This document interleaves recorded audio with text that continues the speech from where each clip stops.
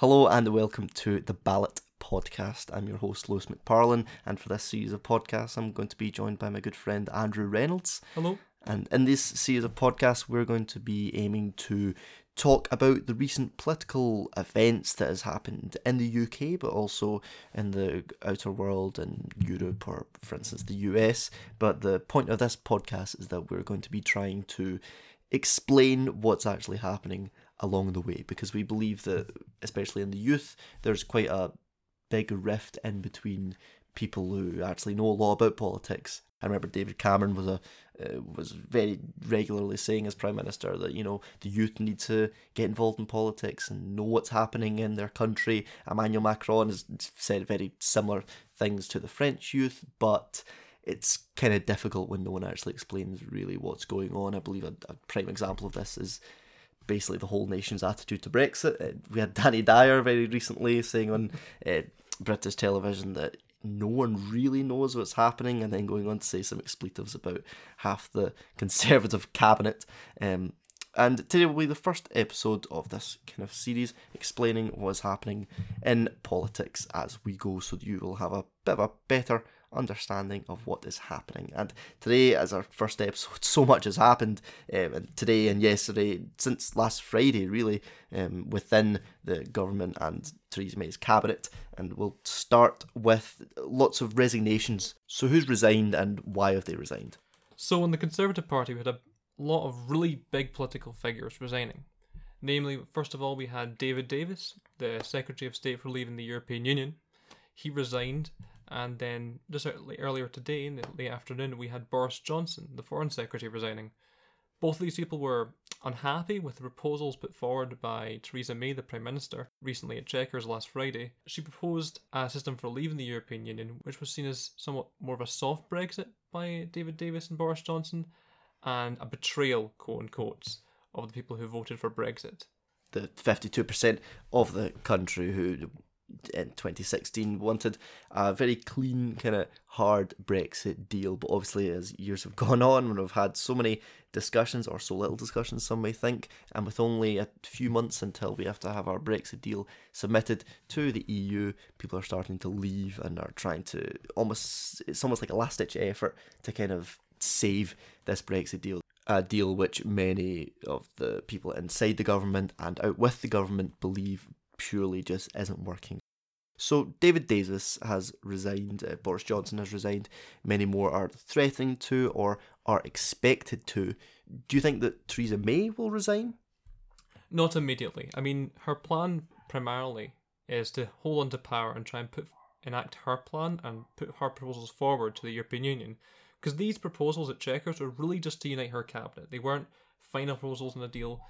Because bearing in mind, this has been over 2 years now since the Brexit referendum, and it's taken this long to finally get a deal which all the Conservative cabinet and MPs are happy with. The original plan was to get the cabinet agreeing to her plan, and then move on to MPs, and then move on to the European Parliament. But obviously this is stalled at the first stage, and we're yet to see how this will happen. I mean, I don't think Theresa May will resign unless she's forced to, or a leadership contest is forced, because primarily, not only is she invested in a more softer Brexit, but really this is her last chance in the political arena. It's highly unlikely that if Boris Johnson or Jacob Rees-Mogg or any other people got into power, that she'd be allowed many places of higher appointment. Mm-hmm. So what was Chequers on Friday? What was that all about? So basically, over the last few months, right, we've had a series of meetings with the European Union by David Davis, Theresa May herself sometimes, the European Council, meeting with Jean-Claude Juncker and Donald Tusk, respectively the President of the European Commission and the Head of the European Council. So all high members within the EU and essentially the opposite of our council fighting for Brexit. Now these talks, while they've progressed in many ways, they've stalled at key issues like the border with Northern Ireland, which has proven to be a constant issue, especially since the government has had a confidence and supply deal with the DUP in order to even maintain control of government. Issues like these were points of friction within the Conservative Party, alongside other things like membership of the single market and a free trade deal with the EU and freedom movement of people. Now, the EU, of course, has their own views on these things. They're only willing to give us access to some markets if we give them concessions in other areas. Eventually, these tensions built up to a certain degree where Theresa May had to call a final session at Chequers and get them to agree. There have been previous meetings down at Downing Street, but this was supposed to be the final area where Theresa May would propose her final plan and try and convince them to agree to it, at which point she'd then move forward and make a concerted effort to get the EU to agree to it. And this was to get the backing of her parliament for what she would describe as a soft Brexit. So what would you call a soft Brexit?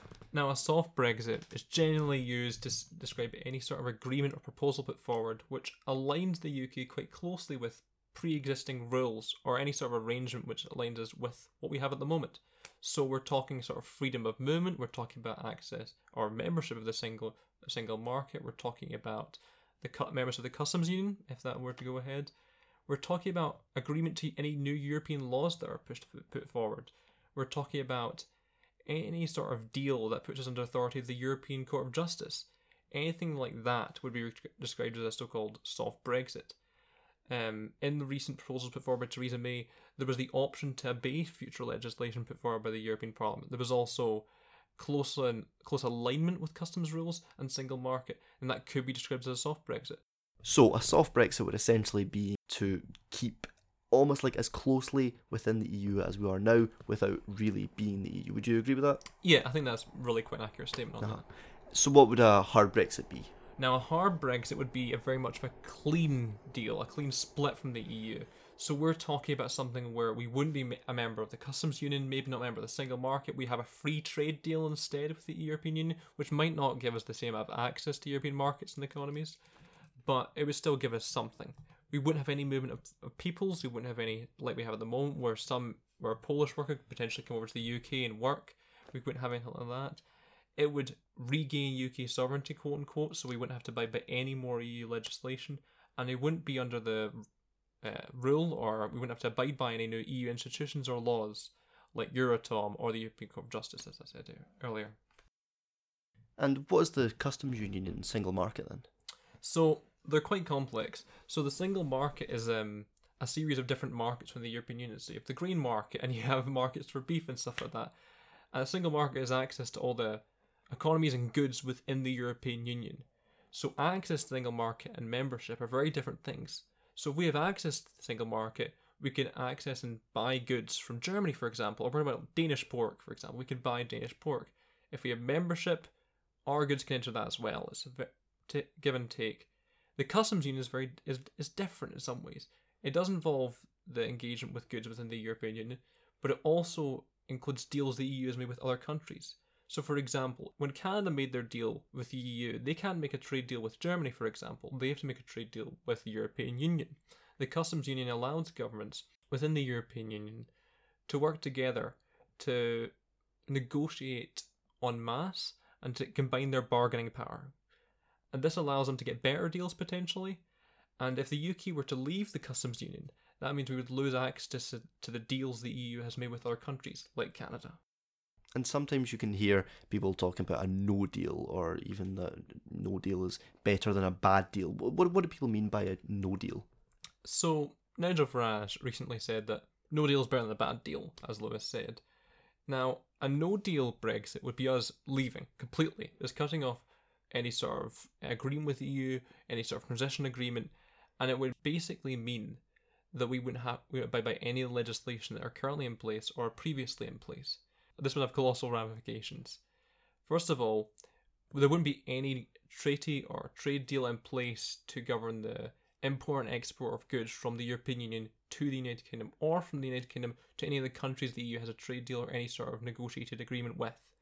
This would impact us especially since we are an importing economy and a service-based economy rather than a production-based economy.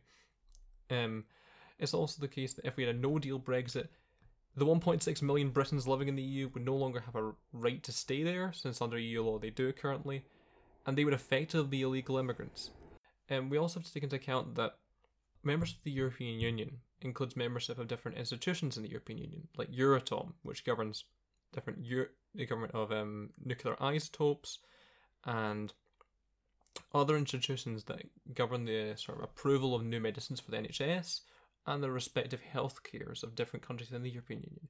So if we were to immediately just have a no deal, we would have no real institution in place to approve new drugs. This is especially important since since the current NHS is underfunded and couldn't really take on any extra responsibilities. This is just one of many, many, many things we would have to take into account for if we were just simply to cut off all ties with Europe immediately. Our economy would have to adapt rapidly to the fact that imports would be vastly more expensive, unless, of course, we were just to lower all tariffs, and that would in turn mean that any country exporting to the United Kingdom would benefit from having lower prices than the UK produce. So what we're seeing here is that if we left without any deal, it would be a massive shock to all sectors of the UK economy. So currently, essentially, the EU, with all its countries, works together to make proposals and laws and guidelines for medicine, for agriculture, how we do things, and who's going to do it throughout the country. Now, essentially, we would have to make our own committees, our own guidelines, our own essentially ways of doing everything, because for so many years we've worked with the EU and other countries to make our own guidelines. So is that correct? We're going to have to essentially be completely independent, and if this were the case of a no deal, we would have to start making our own guidelines and standards for different sectors. Now, earlier on in the year, some listeners may remember that the proposals were made to put all existing EU legislation into UK law and edit out bits where necessary. Now, that would take care of most of the legislation part of things, but what of greater difficulty would be is to replace the existing EU institutions which govern and protect and enact new legislation, because Parliament at the moment is currently overburdened with Brexit legislation, and in the future, when future administrations, they'd be overburdened with other administration and might not have the time or the effort to spend in enforcing new legislation the European Union might have previously protected. Because it was previously in tax cases where the European Union tackled Google or Apple for tax avoidance. So we need to replace Euratom and other such institutions with our own and reorganise large sectors of the British economy, which would be incredibly difficult to do in a short space of time. And it's pretty much impossible to do without incurring some sort of economic hit in any way. For instance, like a recession. Yes, I think a no-deal Brexit would undoubtedly lead to recession. I mean, even today we saw with Boris Johnson's resignation a fall in the pound by a cent against the dollar. And after the Brexit vote, we saw a sharp fall in the pound against the euro and the dollar. This would undoubtedly occur in the event of a no-deal Brexit. And it's important to remember that a fall in the pound would only benefit exporting things. And we're primarily an importing nation. So this alone would severely hamper our economy. This is a short-term cause. Over the long term, it being more expensive to import stuff, that would undoubtedly lead to some small retailers having to shut down and severely hamper the ability for the UK economy to grow in the short and long term.